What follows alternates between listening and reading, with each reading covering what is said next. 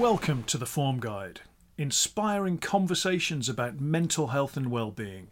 This week we're chatting to Simon Anthony, co-founder of Cracking the Cryptic, a YouTube channel where we watch him solve really complicated puzzles. Enjoy.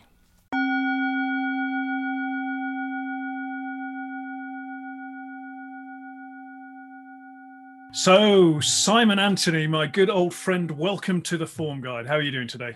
I'm not bad, thank you. Thanks for having me on. It's a pleasure.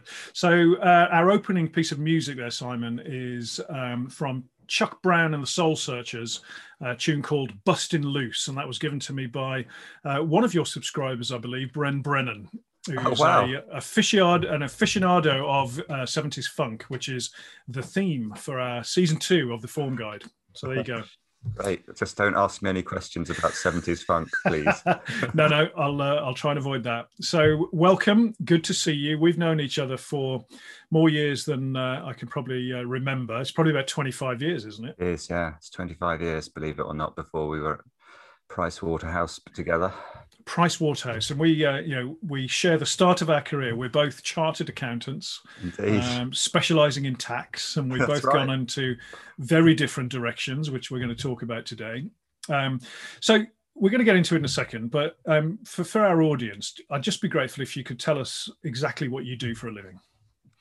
Well, I suppose now I'm a YouTuber. So with a friend of mine, we run a channel called Cracking the Cryptic, where every day we solve normally Sudoku puzzles in 2 videos, and people who watch can try the puzzles themselves. And if they get stuck, they can watch us try and solve the puzzles.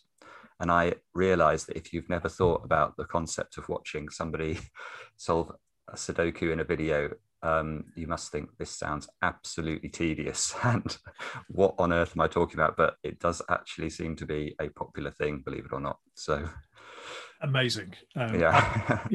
Absolutely amazing. And we were talking before we kind of came on air about, those days back studying for our accounting exams, thinking who would, YouTube didn't even exist then, but thinking from our group who would most likely be a YouTuber, and you wouldn't have expected to be one, right?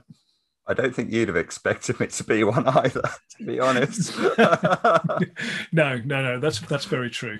So look, before we get into finding out more about Cracking the Cryptic and your journey to it, I'm going to ask you a question. That's the question that I always start with. And that is, how are you today? And you can see from my background, I'm a 7 out of 10 today. And so generally, I'm on really good form at the moment. I'm feeling really energized with work, a lot of good, strong sense of purpose.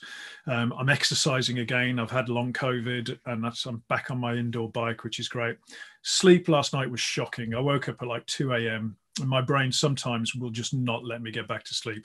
Probably I should have put an episode of Cracking the Cryptic on to help settle that brain. And we'll talk about that in a bit. But so sleep is probably pulling me down from an 8. But what's your score out of 10, mate? How are you today on the form score? I'd probably give myself either a 5 or a 6 out of 10. Yeah. Okay. But I think that's because I'm always somebody who's seen whole rather than donut, if you know what I mean. I'm naturally pessimistic and a complete hypochondriac. So I think my normal days would be around 5 out of 10. And It really, it's very, very rare for me to think, my goodness, I'm having a good day today. There's normally something that annoys me or ruins it. Quite often it's my golf game or something like that. But there's always something I look at and go, Urgh. So yeah. Yeah, and you are less volatile than you are, but without the peaks and the troughs. Yeah. Okay. So kind of 5 or 6 would be a normal for you. And yeah. What I'd normally say now is, what would a perfect 10-day look like? And I'm thinking maybe that it's more like, what would an 8 or a 9 be for you if those peaks are more unusual? So what would the high end need to look like for you? Something, I don't know, something that went really well on the channel. That would be great. If my children do well, I get a lot of pleasure out of that. So if I play really well at golf, which doesn't happen very often to my satisfaction, that would sort of push me up at least one one on the notch. So if I had a perfect day, my kids do really well at school, and I shoot 4 under par on the golf course, and I find out that Cracking the Cryptic has a viral video, that would be an amazing day. Yeah, okay. So there are some elements there. I mean, I think tying your form into the golf game is it's dangerous ground, isn't it? Because golf being one of, even for a fantastic golfer like yourself, golf is very unpredictable. And I love that statement around golf that it ruins a perfectly good walk more often than not, right? It's very interesting from a mental health point of view, golf, because it is. My mood is very tied to it, and maybe that's just because I've played it for so long. But it really does. If I play badly, it does put me in a bad mood. Yeah. And Yeah, I gotcha. So we're getting some love on the chat. Morning, Sarah. Morning, hurrah. Hi, Maria. Maria says the thing that she loves most about your presentation style is the absolute glee and wonder at finding beautiful logic and solutions. It is a delight to see. So great bit of feedback from Maria to kick it off. Hey, Todd. Sorry to hear that you're locked down in Sydney. And morning to Max 6 today. Some summer sun would help us all for sure. Yeah, the weather. I guess, does the weather affect you as a golfer, Simon? Yeah, it does. It certainly actually used to affect me more when I was working in the city, because I was limited to my golf time to weekends, and if it then rained all weekend, that that could put the black dog over my mood. But I'm in general, I do think I'm happier in the summer. So I know that there is seasonal affective disorder and something like that. And I think there's something in that, certainly for me at least. Yeah. We see that in the data, actually. I was showing you the dashboard for form score, and people can tag what's driving their form. And we saw as the weather turned that weather was a particular positive influence on our form scores at a population level. So you're definitely not alone in that. Right, we're going to do the quickfire round, and that's something that I've not asked you to prepare for. So I'm going to ask you a series of questions, and just the first thing that comes into your head, or whatever whatever you reckon. So, if mental health were an animal, Simon, what would it be? Oh, good grief! It would be. Sorry, I'm going to stop you there. It's because that's your catchphrase, isn't it? Good grief! That's what you do in the puzzles. It would be a dog, probably a border collie. A border collie. Why do you think that? Because I think of them as dogs that can have just the most abounding joy, and yet they can be affectionate, at certain times, and when they get tired, and they just utterly collapse. So I think that they have different states, if you like, that I could associate with mental health. Yeah, I think you're right there. And those states can be quite unpredictable. You don't know what you're going to get. No, indeed. Yeah, absolutely. Good one. If mental health were a colour, what comes to mind? I want to say blue, but not particularly because, blue's associated with sadness, but the two colours that came to mind were red, because red is, a colour I'm very passionate about, but I don't think red's I associate it with mental health. Blue is more a colour I associate with mood, so maybe that's just why I say blue. Yeah, I don't know. Yeah, blue would be my answer to that. I think we have blue as the sort of colours that represent 8, 9, and 10 on the form score, to represent the blue sky. And there's a nice image I have that whenever I'm low with depression, I often think of the sun is always shining behind those dark clouds with the blue sky. So for me, blue definitely resonates there. So if mental health were a food, what sort of food comes to mind? Almost said good grief again. Dearie me, I want to say pancakes, but I don't know why. Brilliant. Yeah, pancakes. Yeah. Yeah. I mean, is that like a sort of guilty pleasure for you? Is it a comfort food? Yeah, it's a comfort food. So it's also a food I associated with two different emotions. There's the sort of pleasure of eating it, and then there's the guilt afterwards that I have eaten it. Yeah. If you know what I mean. So Yeah, and I like the fact with pancakes you can pimp them, right? You can put different toppings on. You can adjust them You based can on. do that, but that would be sacrilege Oh, because okay, really, what you have to only have on them is sugar and lemon juice. okay, Otherwise, okay. So you know. you're a traditionalist where pancakes are concerned. Okay, I apologise. I apologise. Um, so if mental health were a song or a piece of music, what would it be? Ooh, it would be. It would be no. I'm going to change my mind. It would be Ocean by the John Butler Trio. Ah, yes. What a Now great that piece of music. Yeah, I haven't heard that for a while, and I'm going to pull that one out again. Yeah, it's a yeah. great song. Yeah, Mhm. it's a great song. Okay, we're almost through it. Simon, if mental health were a holiday destination, where would it be? It would be Cornwall, the Yeah, north coast of Cornwall, which is, for me anyway, it's sort of a second home, and I love the sort of the beaches there and the cliffs and the ruggedness and the wild fury of the waves sometimes yeah, surfing, and then other times it can be tranquil and calm. So yeah. that's Fabulous. I feel that's a better answer. In the Yeah, sense I know the answer to that one. yeah, yeah. You got that one straight away. Final question: if mental health were a sound, what would it be? A sound that's not musical. Could be musical. It could be, it could be any sort of sound that comes to mind. Hmm. I don't know. I don't know what the answer to that is. Maybe it's, I don't know, thunder or something. But Thunder. thunder is too, too dramatic. It would be probably even music for me. It would be some Yeah, sort of music, but I yeah. don't know.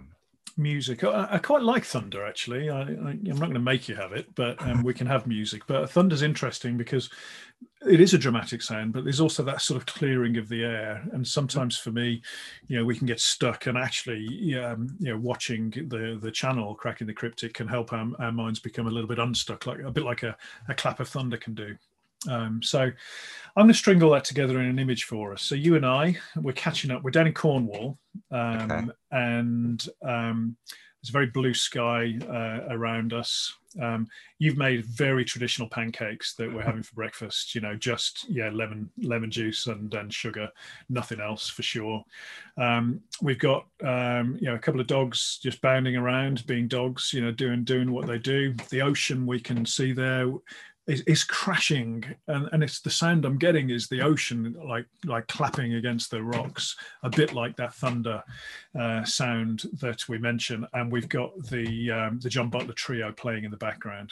That sounds So pretty good, doesn't it? good scene, isn't it? Yeah, we could Yeah. we could probably make that one happen. Actually, Yeah. I that's actually a possible yeah, scene. yeah. Yeah. So some of the ones that I get are kind of really out there when I do these things, but yeah, that's a good one. So, what you're reading right now? I'm reading a book called The Family Upstairs, which was recommended to me. I quite like it so far. The last book I read before that, which I did like very much, was called The Lie Tree, which had a very strange sort of premise where the tree only grew when you whispered lies to it. Interesting. Yeah, it was a fascinating. It was really very well written book. So Yeah, good. I like that. I'm going to I'm going to check that one out. I like that as a concept. So look, we started off training to be chartered accountants, 25 years ago, working for Price Waterhouse. And I remember vividly, we had a great group, and we're still in touch with a bunch of them. There's some very clever people there, and I think I'm slightly cleverer than the average bear, but I'm not. I've you're met a a lot very of. smart cookie, as you know. I'm slightly clever than the average bear, and I remember with two other chaps, Dave Walker and John Temple. We were kind of a bit mischievous in these classes with accountancy questions. But the three of us would sort of finish the questions about the same time, and the majority of the class were probably still doing them, right? To be fair, and these people have gone on to be, really successful, great careers. So I'm not putting anybody down here. But we'd look over at you, and you would have not only finished the question, you would have completed the Times and the Telegraph crossword, and be looking for something else to do in this 40-minute question, whatever. You're a smart guy, aren't you? um, Yeah, I suppose so. Although I never feel it. You see, this Okay. is um, I've I've exposed myself, I suppose, through the passion I have for intellectual sports to some crazily clever people that Yeah. have, I mean, so I'm now acutely aware of how stupid I am. So, you know, if you go to the World Puzzle Championship or the World Sudoku Championship, it's just laid stark before you how utterly, utterly brilliant the top people in the world are. And no amount of practice, no amount of, I'd have to have a lobotomy or some sort of, you know, brain change to catch up. And that's, so I never feel smart, to be honest. I mean, I accept that I probably am smarter than average, but I don't really feel it a lot of the time. And I also, you know, my business partner, Mark, on the channel, you know, he is an incredibly clever guy. So, you know, I can't get too big for my boots because he's always there to put me in my place. Yeah, well, you know, I'm loving your humility, and I find this really interesting because I've seen firsthand, you know, your academic ability, and it's a sight to behold. But it's really interesting that there is always somebody when you delve into a specialism that is going to have the kind of edge, and there are some truly brilliant minds out there, aren't there? It's just, yeah, it is stunning to see. Yeah, I don't really experience imposter syndrome, but I definitely did a couple of weeks ago where I was on a stage of behavioral science, and I'm going to segue back to this in a while. But there was one Nobel Prize winner on the billing. There was John Cleese. There was, wow. Rory Sutherland. You know, there were all of these people that are just some of the world's greatest thinkers, and me talking about my score out of 10. And I know it was the only time I've really felt imposter syndrome because I was surrounded on this billing by very, very smart people. Wow. And it's quite humbling, isn't it, when you're definitely exposed to that? So to talk us through your journey from those days where we were studying for chartered accountancy exams through to running a very successful YouTube channel about solving Sudoku puzzles predominantly. Well, I started off the way most people, I suppose, do in accountancy. You know, I tried that for quite a while. I actually did enjoy it looking back on it. I enjoyed this people side of it quite a lot. And then I was tempted to go and become a banker. And that was good in only one way, and that was financial. Yeah. But it was appalling. I think for my mental health, it was appalling. In the early days, I did enjoy it because it was such a change from accountancy. Yeah. But it quickly became very stale. And, you know, I definitely worked my youth away doing a job I detested. And you get trapped into it very, very quickly, you know, because, you know, you buy a house that you can't then go and do something that's really, really sort of more normally paid, I suppose. And you start to go on holidays the holidays are great, but then you have to pay for them. So you have to, you know, it becomes a vicious circle. And, you know, I used, you know, to get up and go on the trains in the morning, and I just absolutely, I knew I shouldn't be doing it, but I couldn't think of a way out. And I did try very hard to think of a way out. I was always coming up with sort of get rich quick schemes or ideas for businesses. And eventually, after many, many years, about 4 or 5 years ago, I had the idea of setting up a YouTube channel to solve cryptic crosswords. Actually, I thought loads of people would love to know how to be able to do the Times crossword. So I called Mark and I said, I've just had the best idea, Mark. This is how we're going to do it. We're just going to solve the Times crossword on YouTube, and we're going to make an absolute mint. And he said, don't be so stupid. And it did take me quite a while to even get him to agree that he would make one video a month or something, which is all he would commit to at that point. And so we started doing it. It took a long time because neither of us are technical people. We had no clue about webcams or microphones or anything. And it was completely unsuccessful. It turned out that there wasn't an enormous audience of people out there who wanted to learn how to solve cryptic crosswords. So we did the occasional Sudoku, which was also a passion of ours, but we just didn't think people would want to watch somebody solve a Sudoku, really. And it turned out that they did. And I mean, when I say they did, I mean 100 people might watch, you know, and then it became 200 people. And then we started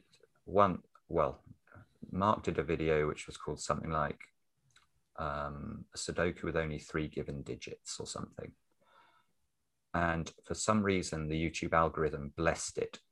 And we got to see virality happen. So this thing that we had been nurturing, but without success for perhaps a year at this point, suddenly started to take off. And from going to a point where we might get 1 or 2 new subscribers a day, we were getting 1,000 emails a day from YouTube saying, you know, X has subscribed, Y has subscribed. And it was so addictive. It's just incredible when that happens. It really is, because you see your tiny lye tree or whatever it is suddenly go boom, and it becomes a great oak out of nothing, literally overnight. And how did that happen? I mean, there's a lot of people want to be YouTubers, right? And I think every child from, you know, beneath the age of 12 is probably thinking they want to be a YouTuber. I know mine do, and it's you know, they don't want to be surgeons, they want to be YouTubers, right? Which is a side issue. But you know, how did that happen? Was that just, you know, did you know anything about how to sort of tweak what you were doing to get the algorithm to notice, or was it kind of? No, you know... we did everything wrong according to the algorithm, or the rules that we thought existed at the time. So we were told to pay a lot of attention to how much of a video your audience watches on average. So if you make a 15-minute video, ideally somebody should get to the end of that video. And so there was a real push for sort of 5-minute videos on YouTube, because people would often watch all 5 minutes, and therefore their average view duration would be very high as a percentage, and then the algorithm would bless them. Whereas we were making sort of 15, 20, 25-minute videos, and we might keep the audience's attention for 15 minutes of a 25-minute video, which on paper didn't look great. It wasn't what we were supposed to do. Yeah. But I think the algorithm then realized, goodness, these people are actually, they're holding someone's attention for 15 minutes still on average. And that's 3 times longer than the 5-minute video got, even if it's not the whole video. So I don't know. We definitely don't understand the YouTube algorithm at all. But that video, I think it got maybe 300,000 views. I might be wrong, but at that time we were maybe getting 2,000 or 3,000 for a video, and then that video got 300,000, which was a complete step change. And from there, well, we had 2 other videos that are very notable. We had the Sudoku with only 4 given digits. You may notice something, a common theme we're using with the titles there, and that has had 7 million views. Wow. And the Miracle Sudoku, which has had maybe 3 million views, was never really supported by the algorithm, but Twitter and social media descended on that one, and it got into some very strange places and resulted in some amazing media coverage. And, you know, it was mentioned on Have I Got News For You in the UK, which I'm sure you know as a show. And I was on TV in America, and Audrey Neffenegger, who wrote The Time Traveler's Wife, wanted me to play the part of one of her characters in her next film and stuff like that. It was completely crazy. Amazing. And what happened with that? Is that going to happen, or? No, I don't think so. I mean, there was the director of Sliding Doors, who do you remember Bread on TV? Joey from Bread. Joey from Bread. Peter Howitt, I think his name is. He was writing a lockdown movie that he wanted to include cracking the cryptic scenes in, but I don't think that ever happened. I'm not sure. Brilliant. So you've gone from strength to strength. How many subscribers to the channel do you have now? About 370,000. Amazing. So clearly people do like to watch you and your partner Mark solve quite difficult, complex Sudokus. But this sort of a bit of a cult following, isn't it? Here's what I found. Oh, and that's my Siri. Sorry about that. So that's there's people that kind of like to play along and solve the puzzles and are pretty good at solving puzzles. There's other people that are trying to improve their skills, but there's a subset of people who don't do puzzles at all. I'd be one of them, and I enjoy watching the channel. Why do you think that what you're putting out there appeals to those of us that don't play puzzles? I'm not sure, but if I had to guess, I would say that there is an element of a journey about it. And a lot of these puzzles, it's very obvious to anybody, even if you've not got a history with puzzles. You can look at the puzzle at the start and just say, that's impossible. Nobody could do that. And so you see somebody faced with what looks like an impossible task, and then they actually think their way through how to solve it in front of you, with all of the long pauses, all of the hesitation, all of the wrong paths. And in the end, hopefully, and it can take a long time, as you might know, some of the videos are very long. I mean, on average, they're probably only half an hour, but I mean, some of them have been an hour and a half. At the end of it, the puzzle is finished. And along that journey, there will have been a few moments of epiphany where you've actually got to witness somebody experience a sort of small eureka moments. Yeah. And I think what we've been told from some of the emails that we've had is that people really, they seem to relate it to real life problems, because if that impossible problem could be solved, maybe I can take that into real life, and my problems are surmountable, I suppose. But I'm not sure. I think there's an element to that. I think there's an element of sport in it as well. I think it's a very, very strange spectator sport where you're watching a person fight against the genius constructor. Yeah. And, there's something like that going on as well. I think, there's lots in there. And I'll come back to the mental health bit and the journey bit, because for me, that's a strong message of hope, actually, which is really important when we're struggling with our mental health. But I want to talk about that kind of battle a little bit against the constructor, because I think it's what you're giving people the opportunity to see, and it's quite a privileged view. It is you in battle, right? You're in flow state. You're totally focused. We see your reactions. We see the good griefs. We see the revelation when you spot something, that eureka moment. We see the failures along the way to success, and it's really is the spectator element. It's a glimpse into kind of you in the moment, in battle with somebody that's very clever, that's laid this puzzle down, right? Yeah, I think that's a great way of putting it.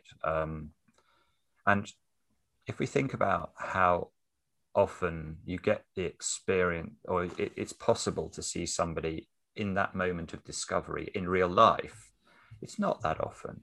You might see it with your children, that if they suddenly realize something, and you can watch their face as they light up. But day to day, I don't think you get to see joy very often. And I do experience joy when I solve Sudoku and I can figure something out. I really do. Yeah, I get a real adrenaline buzz from that. So yeah, maybe that's got something to do with it. Yeah, joy. You're absolutely right, and you're allowing people to witness your joy, which is really interesting. And it's clear that you do experience joy. You go on this and journeys. It's a bit of an overused term. I use it too much, but it is a journey of wrong paths, wrong turns, trying something else, and ultimately experiencing joy. And you put it all out there. It's just wonderful to see. Well, thank you. I don't, it was never, that was never the idea behind it. It's a byproduct. It's turned out perhaps to be the important thing, but we never realized that. Yeah. I thought people would just like to understand logic or words meaning and things like that. Yeah. So, comment from Richard on the chat. Simon, you need to be much less apologetic and hard on yourself in the videos about taking too long or missing clues. We're in no hurry for the puzzles to be solved too quickly, and it gives us mere mortals time to catch up. And I think there is something about that. People want to be there with you, and you know. When I started, when you made me aware of what you do, and I started getting into it with my mate Math Potts, who we covered you in our ridiculous show, the Oddly Satisfying show, that was good fun while it lasted, and then I realised I hadn't got time to keep it going. But yeah, we're kind of with you, rooting for you, and that spectator element. It's a bit like, we are there, we're your supporters. You can't see us, but when you experience the joy of cracking some part of it that is going to get you to the next stage, we're like, yes. You kind of almost want to cheer and get out of your chair. I would not have expected this, watching a bloke, admittedly a bloke who I would count a friend and I know very well, solving puzzles on a YouTube channel. I would not have expected this, but it's there. You really take people along that journey with you. It's amazing. Yeah, I mean, it's very hard to explain to people that this is a thing. When I meet somebody new and they ask what I do for a living, and I say, well, the first thing I say is I'm a YouTuber, and their eyes light up.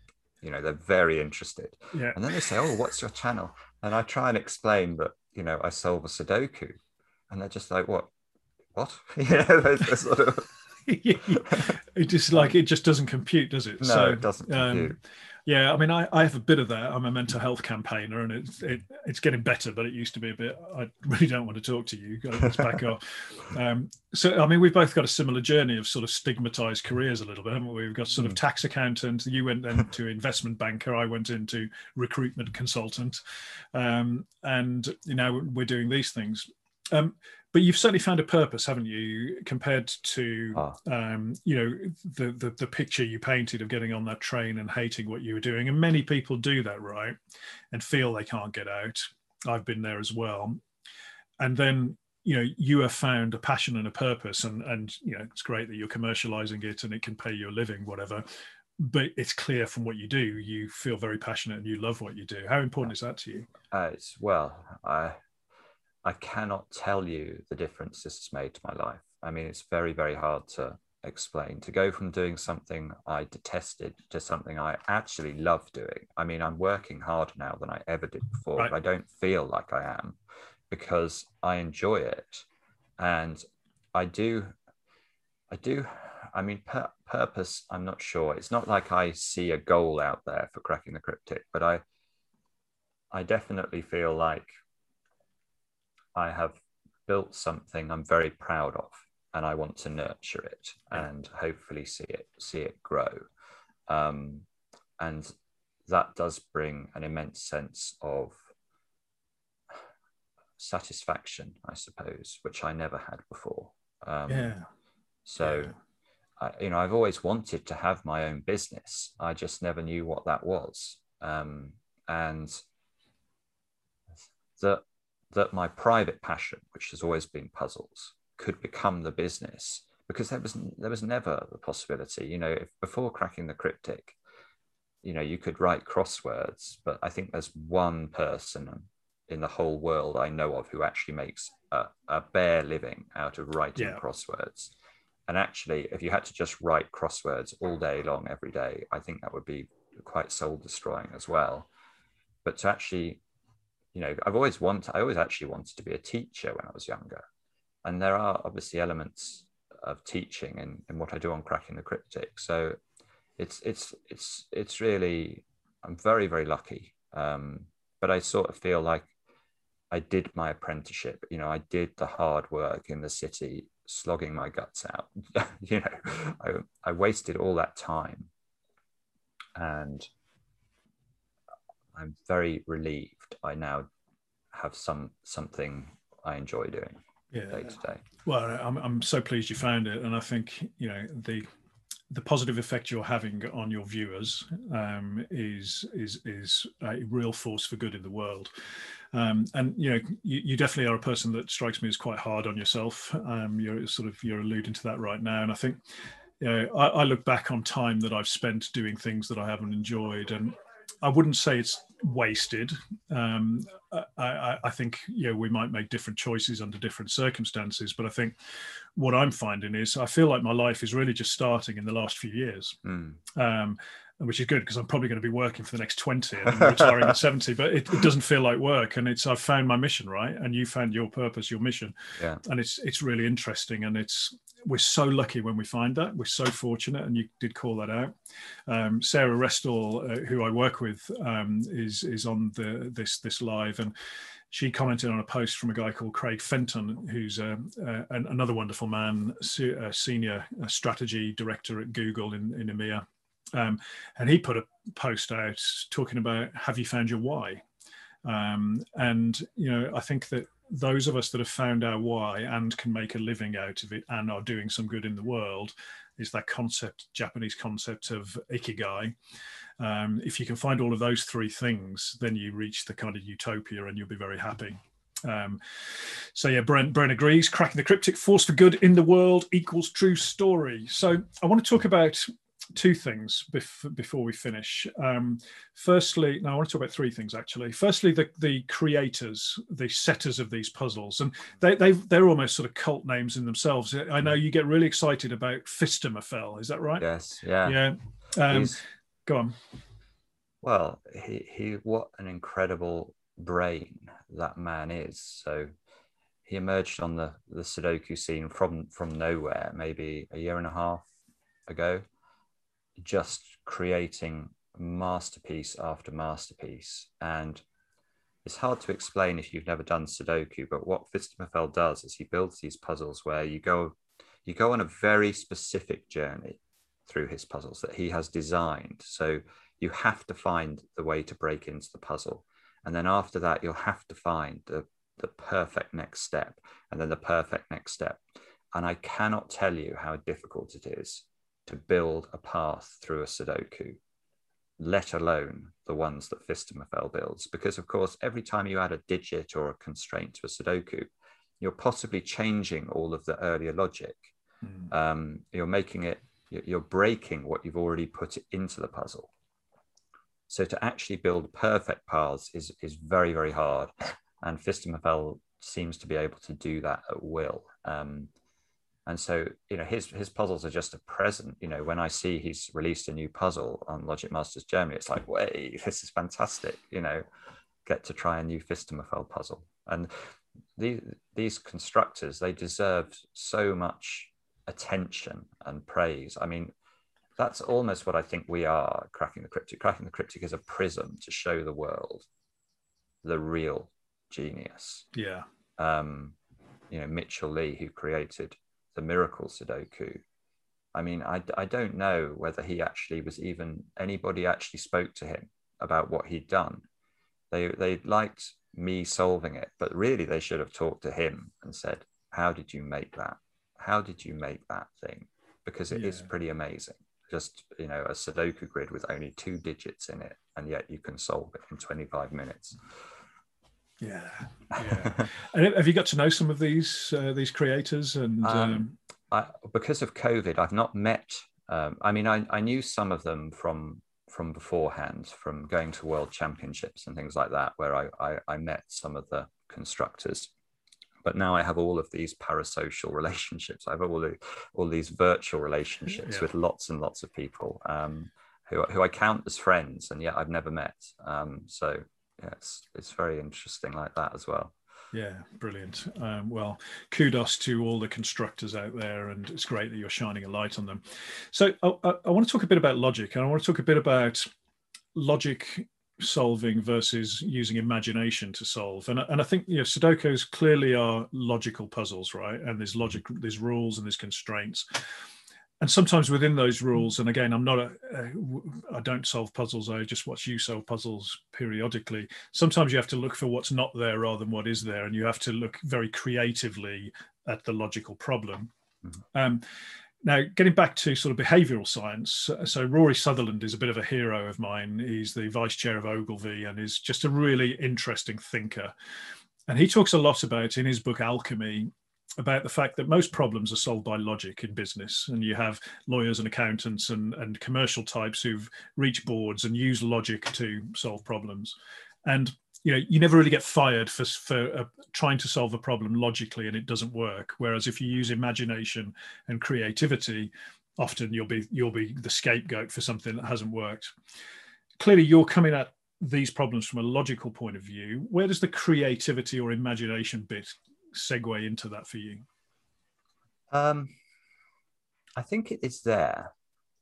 I think logic is obviously essential, but when you're presented, and I think the imagination comes at the start of a solve, because more and more actually on the channel, we're getting faced with puzzles that just look absolutely impossible. You stare at them, the techniques you've got in your armory, and you apply those and it gets you absolutely nowhere. So you have to come up with something a bit different. And it's at that point you sort of rely on your imagination to come up with something. And sometimes it doesn't, and sometimes it does. And there is a creativity to solving. I think there's more creativity obviously in the setting process, but there's certainly a slightly different intelligence, I think, about some aspects of solving a Sudoku.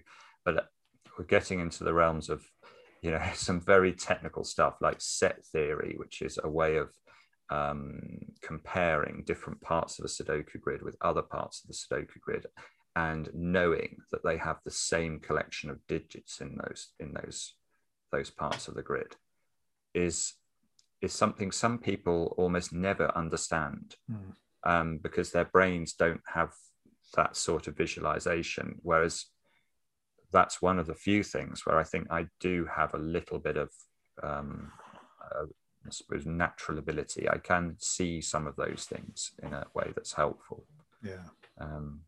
That's really interesting, and there does seem to be a big part of the creative process in the way you think, and you're obviously sharing how you're thinking when faced with particularly the start. And I love it when you get like a puzzle that is just does really seem impossible even to you, and you're like, I'm going to give this 5 minutes and then I'm going to give up, and oh, hang on a minute, and then you've used that creative process to spot something. And I think it's really interesting how you do apply that imagination to supplement the logic rules that you're aware of. How often do you not solve a puzzle? More often than it used to be. So when we started the channel, very rarely. But the sort of movement of Sudoku over the last 2 years has been towards ever more difficult puzzles. And probably now 1 in 5, I'll start the video camera and try and solve it and then have to turn it off because I get stuck, or I take too long, or I go on ridiculous segues that just go nowhere for sort of 45 minutes. And so those puzzles never see the light of day. And that's something that we get asked about a lot is, oh, can you not show us the failures?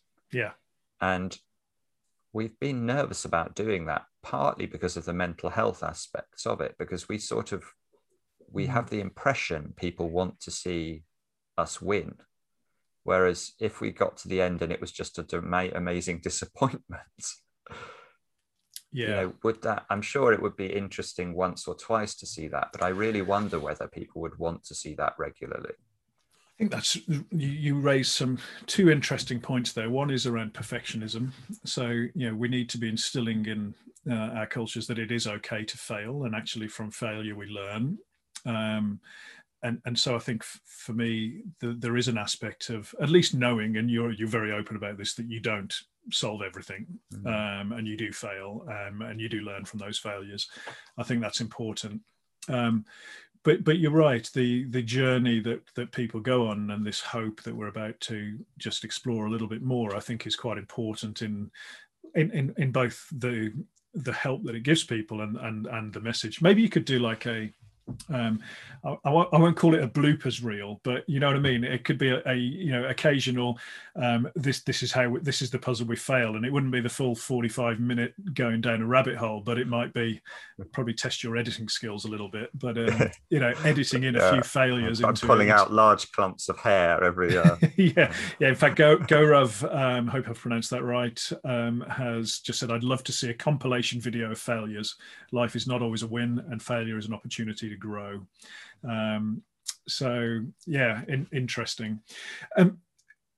Final bit to really talk about, I think, is picking up on that sort of feedback you've had around how it helps people with their journeys on mental health, anxiety in particular. I think you've mentioned kind of insomnia and sleeping issues, and for me there is this element of hope that I touched on. So at the darkest parts of my depression, in fact, the time where I tried to end my life with the lowest point I've ever been, was when I'd lost hope. And, the message that we want to give people actually is, however dark it gets, there is always hope. And for me, watching your really difficult ones where you go on this journey and it looks like you have no idea how to even get started, and it does translate into, I think, how we're feeling, particularly through the pandemic, where people were feeling overwhelmed, locked down, bereft of social connections, feeling a high degree of stress and anxiety and nervousness about what is going on. Watching you take that impossible starting point and then going through this process of going down a few wrong turns, but then finding some success, the joy when you did so to the ultimate success. For me, hope was the big, strong message that was underpinning all of that, which is a wonderful thing to see. And I know I'm probably embarrassing you a little bit right now, but do you get that sense that from the feedback that you get, that it's giving people a bit of a sense of hope where their life problems are concerned? Yeah, I mean, we've had some harrowing emails over the time. I mean, every week we get an email from somebody who will say, we've helped them somehow with a mental health issue, whether it's anxiety. I mean, the videos were never designed to be soporific, but they do apparently help people to go to sleep. And so we get a lot of feedback that that they rely on the videos coming out in order to get their good night's sleep that night, which is a strange compliment. But I mean, obviously it's great if it has any positive effect. We've had emails from people who have been on the verge of suicide, and they claim that the videos have helped them and they have turned their lives around as a result. And that's, I cannot tell you, it's very, very humbling is how I find it, at least. And I totally get, I think the world has been in a very, very difficult place. Even doing what I do, which I love, I've still found the last year incredibly stressful, and, dealing with it, especially with a hypochondria, is it's challenging. Sure. And so obviously we're delighted that it does seem to help people's mental health, and that's one of the reasons that we have kept doing 2 videos a day, actually, is that there does seem to be an element of people relying on fresh content.